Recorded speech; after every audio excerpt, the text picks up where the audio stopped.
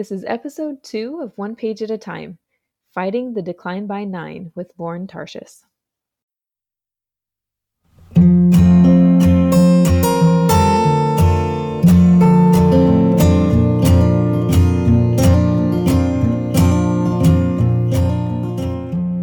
Podcasting from Virginia and Dubai.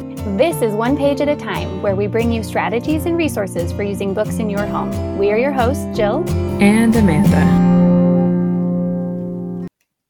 So today's interview is really wonderful, and we chose it as a benchmark interview, or I guess not a benchmark, but as a foundation interview for one of the 3 that we are launching the podcast with, because it delves into the Kids and Family Reading Report put out by Scholastic. And our guest is going to tell you a little bit more about that and what it is, but this is a report that Scholastic puts out that is pretty important. A lot of people reference it, and it gives such good insight into what's going on in people's homes, in kids' heads right now. So there's a lot of good stuff in this interview, so we're just going to dive right in and talk to you afterwards. Today's guest is a mother of 4, including a son who inspired her to write her New York Times bestselling series called I Survived, about children who survive historical disasters. We were connected to Lauren for her current role as Senior Vice President and Editor-in-Chief and Publisher for Scholastic's Classroom magazines and her work with Scholastic's Kids and Family Reading Report. Welcome, Lauren Tarshis. Thank you, Amanda. I want to start talking about the Kids and Family Reading Report and your work with Scholastic. Would you mind giving us a quick idea about what you do and also what the Kids and Family Reading Report is? Absolutely. Well, to step back a little bit, Scholastic's going to be celebrating its 100th anniversary next year. We began 100 years ago with one single magazine called The Scholastic. That was launched in 1920 by a man named M.R. Robinson, who's the father of our current CEO. So we've had 2 CEOs in 100 years, and our leader is now Dick Robinson, who's the son of the founder. And the whole company began, with this single magazine and the idea that kids need facts and information, and they need tools to become clear thinkers so that they can be they can grow up to be citizens of our democracy. So Scholastic today is the largest publisher of children's books. Of course, we have vastly expanded our mission: Harry Potter, The Hunger Games, Dog Man.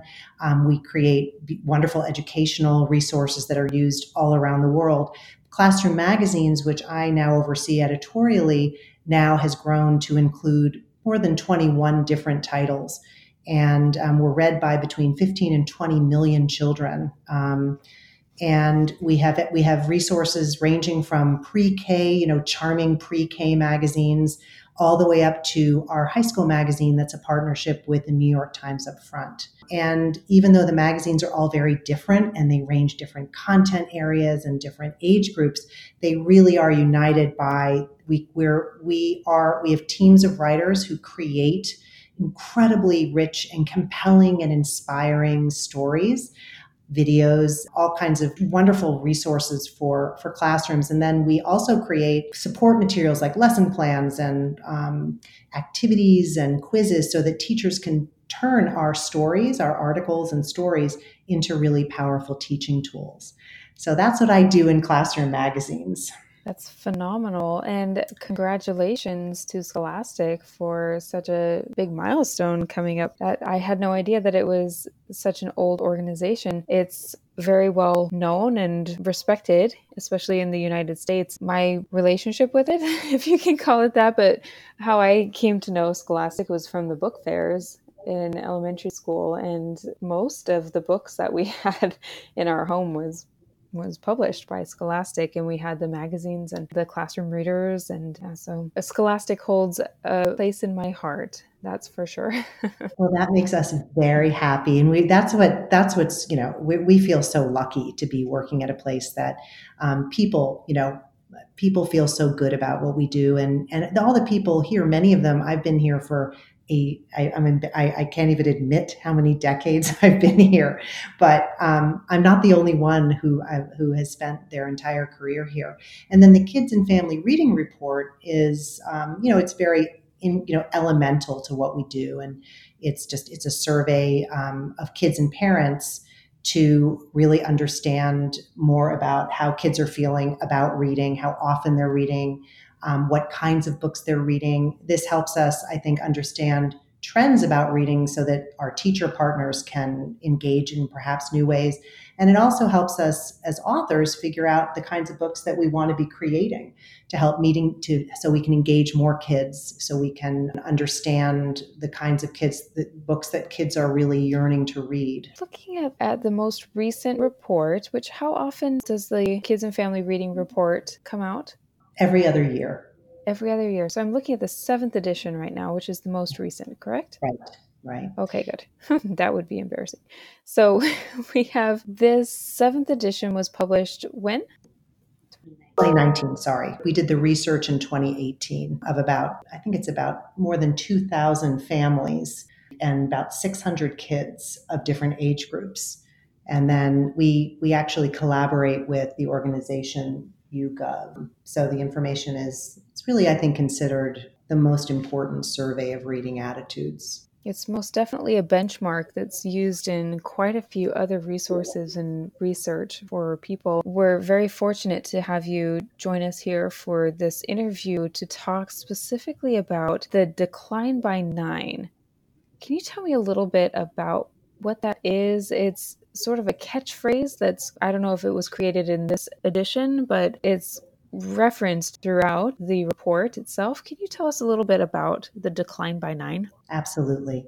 Well, to give you a little bit of perspective, around the age of 9, developmentally, kids make this really important shift sort of around third grade, third grade, where they're, instead of learning to read, just learning to sound out words and put words together, they're starting to read in order to learn. They can read, so now they can use this tool of reading to explore, to build their knowledge, to start reading new types of books, and to expand their understanding of the world and themselves.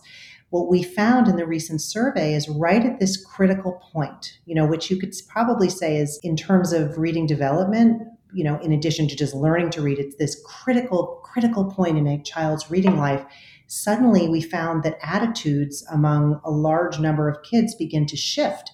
And up until then, they start to think most of them are viewing reading as something super fun. They're really excited. They can't wait to do it. It's all, just this very thrilling thing. And then they hit 9 and suddenly their attitude shifts to it's no longer fun.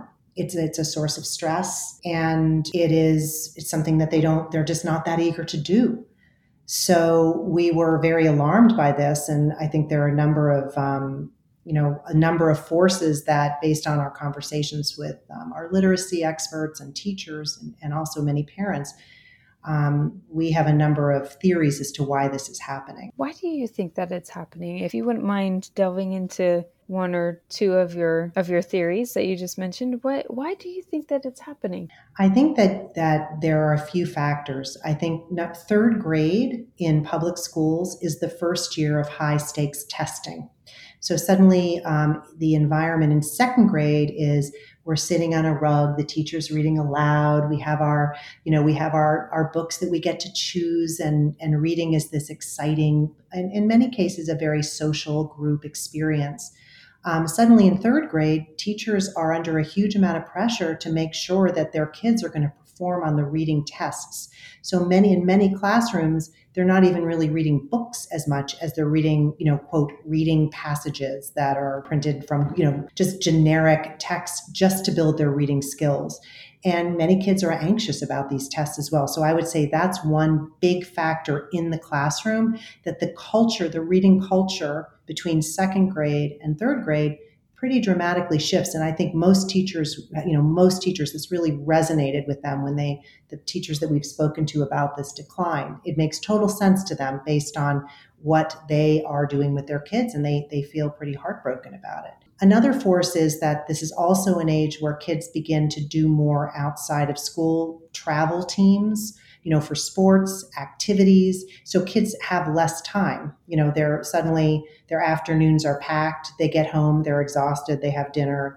Many of them, even in third grade, have homework and they drop off to bed. And I think finally, and this is actually one that I think, all of us who are parents can really relate to, is electronics. I think that there's just a huge amount of competition for the time that kids are spending lolling around the house, right? Instead of that big stack of books, they have their iPad or increasingly even their own phones at a young age. So I think those three factors pull together, and obviously in different communities, you're going to have different forces at work. But I think that those three together seem to have created this problem. Yeah, I'm thinking back to the time that I was in this age, which is hard for me to remember, but the time that I am imagining in my head where I experienced a sort of similar, I wouldn't say a disinterest, but I was definitely less interested in reading, was when I moved from the elementary school environment into a junior high environment, and there wasn't the same library setting. Mm-hmm. Mm-hmm. I think another huge one, Amanda. That's a really great point. The elementary library. Yeah. So when we're looking at this decline by 9, was there in earlier reports any indication that this was coming? Was there some sort of a gradual moving back? I'd like to think that I was a fairly normal child where I was very interested in reading, and then when I wasn't exposed to the books, and I too was getting involved in the extracurricular activities. I started focusing on band and music, and and my parents weren't reading aloud to me anymore because I was older. So books weren't present in my life the same way. And I wasn't seeing my parents read, which is probably another thing that, might fit in with this electronics. Kids are using electronics, but also parents are using electronics. So the kids aren't seeing their parents reading. But has there been any sort of an indication that this was coming, or that it is continuing to move younger and younger? Are kids being less interested in reading younger now than they were before? We think so. There's always been a gradual decline as kids gotten, that is something that we've certainly seen. Especially in recent years, because again of the natural competition, the time crunch that kids generally start to face as they get older. But all of these existing factors have become more intense. There's just the sheer amount of content available for kids electronically has increased, and I think you're right. I think that parents' habits have changed. Adults have to really mindfully put aside time to read because it's just so tempting to use those kind of interstitial times, waiting or before you go to bed or while you're waiting for your coffee to brew, where you used to be reading a book or a magazine or a newspaper. It's just so tempting to pick up your phone. It is. It's a hard habit to break, and it's an easy habit to get into. It is. And I think when we start to talk about, okay, what can we do? That's, to me, for parents, that's really the number one thing. I think it's another good reason to try to carve out time during the day when there's no electronics, and also, as you point out, to kind of start to model yourself to try to also be reading more and also trying to limit electronics a little more. Yes, we could all do probably with a little bit less screen time in our lives, for sure. Why is this important for us to know as parents, that this decline by 9 is here and that it could be moving ever younger, as time goes on? But why is it important for us to know this, and why is it important for us to understand the effects of it? Well, I think that it's empowering to know because there really are things that we can do. I think that we understand, that reading, I think it's something that we're all pretty united in our sense that of the importance of reading for so many different reasons. I mean, another little corollary to this that I'll share with you, which you might be hearing more about, is something called the knowledge gap, which is that we're finding that kids know less. They get to, they don't know they don't know the name of their state that they're living in. They don't know that the Mississippi is a river. They don't know they don't know what Mount Rushmore is. They don't know who the Beatles are. All of these touchstones of knowledge are no longer a part of many kids' working, kind of mental vocabulary. And that's also tied to the decline of reading and the increase in, just kids sitting and doing video games and things that aren't also building knowledge. So I think that I think we can, first of all, once we see the impact of something and we see the data, confirming, okay, well, what we sort of thought was happening is definitely happening. So it's empowering to be able to say, okay, I have the information, and now I'm going to try to engage with that to try to work against this. And I think that there are pretty simple steps that parents can take. And I think one of the things that my colleagues and I have been talking about, especially when it comes to the very young children, well before 9, is how do you kind of inoculate your kids against the decline by 9? Obviously, there are ways to intervene and slowly start to, de-emphasize electronics, carving out time, really bracketing off time every day that is reading time, maybe for the whole family, even if it's only 10 or 15 minutes at a certain time. This is what we all do together. Having books in the car, if your child is anxious or impatient at a restaurant, instead of pulling out an iPhone, here's your book. All those kind of logical things that we can do. But I think for parents of younger children too, it's really even doing more to build that sense of joy about reading and excitement about reading and family time focused on reading, so that decline doesn't happen. Right. And what can be done if the decline has happened? What if you have an 11-year-old who doesn't want to read anymore? I think that well, it's funny. I've been telling my friends about. My experience going to my 15-year-old daughter's high school back to school night, where the teacher there, the English teacher, brought his entire child and teenage book collection to the school, and there are shelves and shelves and shelves of books. And for 10 minutes, the first 10 minutes of every class, the kids read for fun. They can take, check out his books. So I think, and he says it's incredible. And he quizzes the kids on their attitudes about reading in the beginning of the year and at the end of the year. And he said it is shocking how just that 10 minutes a day of building it in affects kids in terms of their identity of readers, their attitudes about books. So I think it's, the good news is I think it's a pretty simple fix. It's building in that time and helping your children find books. They don't have to be the most literary selections necessarily, but building time into the family schedule, building, even if it's an audiobook in the car, talking about books at dinner time, engaging your kids in, if you're taking a family trip, even to something like an amusement park, having your child participating in the research of that and maybe trying to connect even that experience to a reading experience.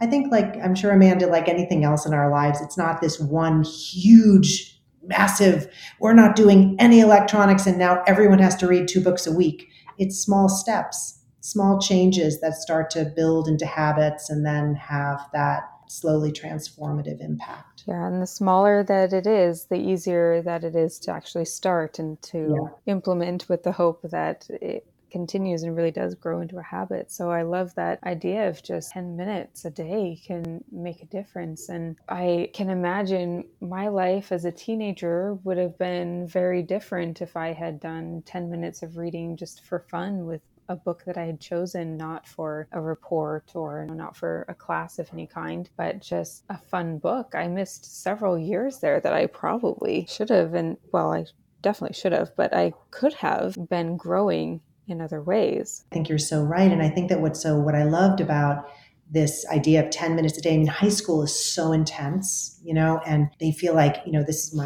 my daughter goes to a suburban high school that's very academically organized. The idea that the teacher's saying, this is super important, this and really encourages them to choose a fun book, just like you said.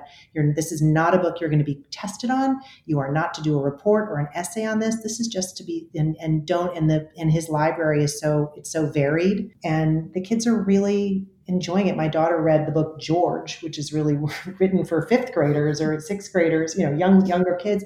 And she loved it. And she felt, liberated that she was able, now she's going back and she's reading a lot of the middle grade novels that she missed, and she's loving them. I would love to go back and read some of this series that I had read. I constantly think about this series called Redwall series. It's about mice, or I don't. Oh, yeah, yeah. I would love to go back and read that one, but it's not too late, Amanda. You should go back. I should go back. I wonder if I could even find it. I don't have library access here, so I don't even know how I would find it, but I will try. Well, I wanted to talk a little bit. I kind of wanted to circle back to why it's important for us to avoid this decline by 9. So do we have any research or anything that indicates what the long-term effects are of someone who has lost their interest and has a significant decreased desire to read by age 9? I think that there are a lot of different statistics about different types of reading in a child's life.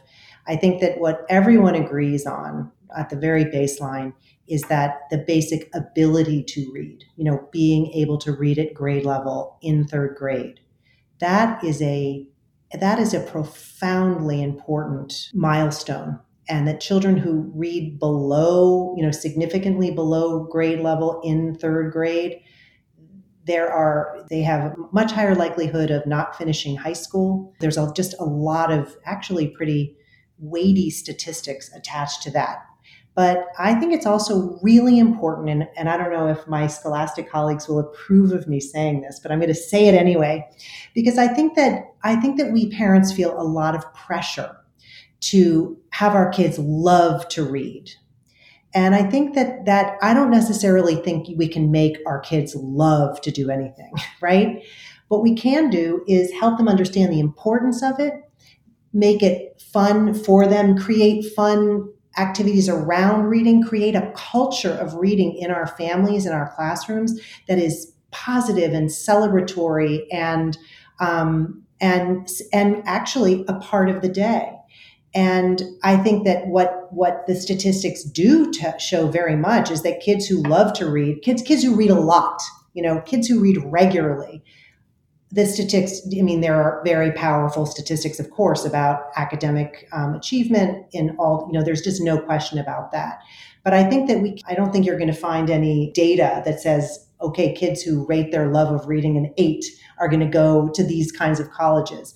I think that kids who love reading are more likely to read more, and kids who read more are going to generally perform well in school. But once again, I think it puts a lot of pressure on parents and teachers to feel as though they have failed if their children do not love to read and are not spending, hours, reading, hiding under the covers with a flashlight, reading Lord of the Rings. I don't think that's what we're talking about here. Does that make sense? It does make sense, and I'm really glad that you said that. And the immediate connection that I made with this was that the environment and culture is incredibly important for establishing familiarity that will continue throughout their lives. And I think about chores and how I do not enjoy the chores that I do at home, but I'm very appreciative of my parents who encouraged me, taught me how to do these chores at a very young age, and even encouraged an environment where, I don't enjoy doing the dishes, but it was still a fairly decent memory to be able to talk with my parents and have conversations with them while we were doing the dishes together. So now I have that skill and I know how to do the dishes, and it's still not that I enjoy doing the dishes by any means, but it's something that I know how to do, and it's not a negative association. It's just more of a neutral thing. Well, I think, again, this statistic, the decline by 9, I think that the bottom line, Amanda, is there are many wonderfully, fairly simple, small steps that parents can take, that they don't have to feel pressured, they don't have to feel like a failure, and they don't have to feel as though it'll happen overnight. But just like I loved your actual connection to, this idea of creating a culture where, we do the dishes together, we do our chores together. That's an important, that's something we all do as a family. So I think that that understanding that there are going to be times in your family life when reading is not, where the household is not optimized for a ton of reading, but still talking about it, still expressing that it's important, finding little ways. I mean, even things like, one of the things that I did with my daughter who did not like, really is now getting much more into reading, but there was a period of time she really wouldn't do it. I pulled out all these old picture books that she used to love, all the old classic picture books, and we would sort of look at them together, and even just having those books around and talking about authors and looking at the illustrations, it kept things going a little bit. So I think that not feeling overwhelmed and not feeling like a failure if your kid is not devouring tons of books, but also not giving up and looking for those small ways. I think that's what's going to help this problem for parents. Yeah, it can really turn the tide, even if your attitude is just one of openness and positivity. Yes, yes. Is there anything that we've missed or anything that you'd like to elaborate on or go back to? Let's see. I think that parents also should remember that while there are so many wonderful books out there, there are also lots and lots of other ways for kids to bring reading into your house. Obviously, our magazines, shorter articles, audiobooks, graphic novels. There's so many different mediums. I think that if a child is dedicated to being on a screen, there are lots of ways for them to read on screen. So I think that would be an important point to make too. That books are fantastic, of course, but there are lots of other types of reading that kids can do. Yeah, and developing a love of stories can be very, very powerful, and it can lead to them actually reaching for a tangible book off of the shelf, perhaps. That could also, I can imagine a magazine being a gateway tool to books and beyond. One of the things in the kids and family reading report too is that kids, they really want stories that are going to inspire them and teach them and take them to new places. So we, here in our group anyway, we really saw this as a call to action. We pride ourselves, we put so much time and energy into the kinds of articles that we write. We want them to be truly memorable, truly exciting and inspiring. We want them to run home and talk about them at dinner with their parents or share them with their friends.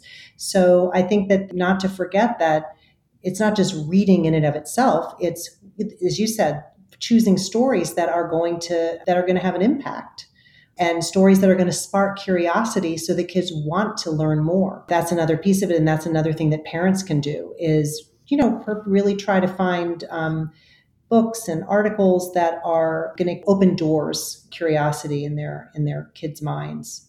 Yeah, I love that. Well, thank you so much, Lauren. Where can people go to find out more about you, Lauren Tarshis, but then also Scholastic and the Kids and Family Reading Report? Well, the Kids and Family Reading Report is on the Scholastic website. So you can just find that at scholastic.com, or you can / reading report. Of course, there is my website. I have on my website, on my personal website, I actually have our magazines are magazines that teachers subscribe to for their classrooms. But I've made some of my most popular articles available on my website, where I also, talk about my books. And in terms of a call to action, I think that we've covered a lot of them, but I think that for parents, it's once again to not feel as though they're failures if their kids don't love to read, but to feel empowered to take some simple steps to make reading more a part of their kids' lives, including trying to limit, maybe diminish some of the time that's spent on video games and other electronics, modeling reading, trying to not be on their own phones all the time, and pulling books more into their own daily lives, and sticking with it, even if there are fallow periods where kids are not, don't seem to be reading as much, to continue to bring books home, have them in the house, family read alouds, audiobooks in the car, and making reading a part of your family culture. Wonderful. Thank you so much, Lauren. Well, good luck. It was so great to talk to you guys, and good luck with this great venture. I look forward to being in touch. Amanda, I am so glad that we were able to talk to Lauren, because that was some really good, really, really useful information. I agree. It's really important for parents to know sort of the effects of, well, not sort of, I mean, it's the effects of what happens in the home regarding reading. And there are going to be a few guests that we have on the podcast that talk a lot about the importance of those early years. It's not something that is going to take a whole lot of effort on our part as parents. We may need to change a few things about our family and the way that we go about life, but I don't think that it's going to be this huge shift that would need to happen to be able to help even just a little bit. 10 minutes of reading with our kids every day, in the grand scheme of things, isn't that much. And I think we can all somewhat easily find the time to do that. I agree. And if we prioritize it, it'll help. And we should be able to find a way, hopefully, to make it happen in our home and to create the environment of a reading family and a reading culture. And that's really what we wanted to do with this podcast, is just give people that motivation and that support and that encouragement to make reading a priority in their families, because it just is such a huge benefit in all sorts of ways. Yes, so grateful to Lauren for coming on and talking to us about the Kids and Family Reading Report. I would not be surprised if this is not the last time we hear about it. We're probably going to be talking to some other people and delving into other aspects of the report, because there are many gold nuggets in there that are just really interesting and really good things to know. So you can find the link for the report itself on our website at onepagepodcast.com. And you can also find a link to it in the show notes. Take a look at it. It's really interesting. And you can find out more about the decline by 9 on page 11 of that report. And there's also a little bio about Lauren Tarshis on there as well. So thanks for listening. We'll talk to you again next week.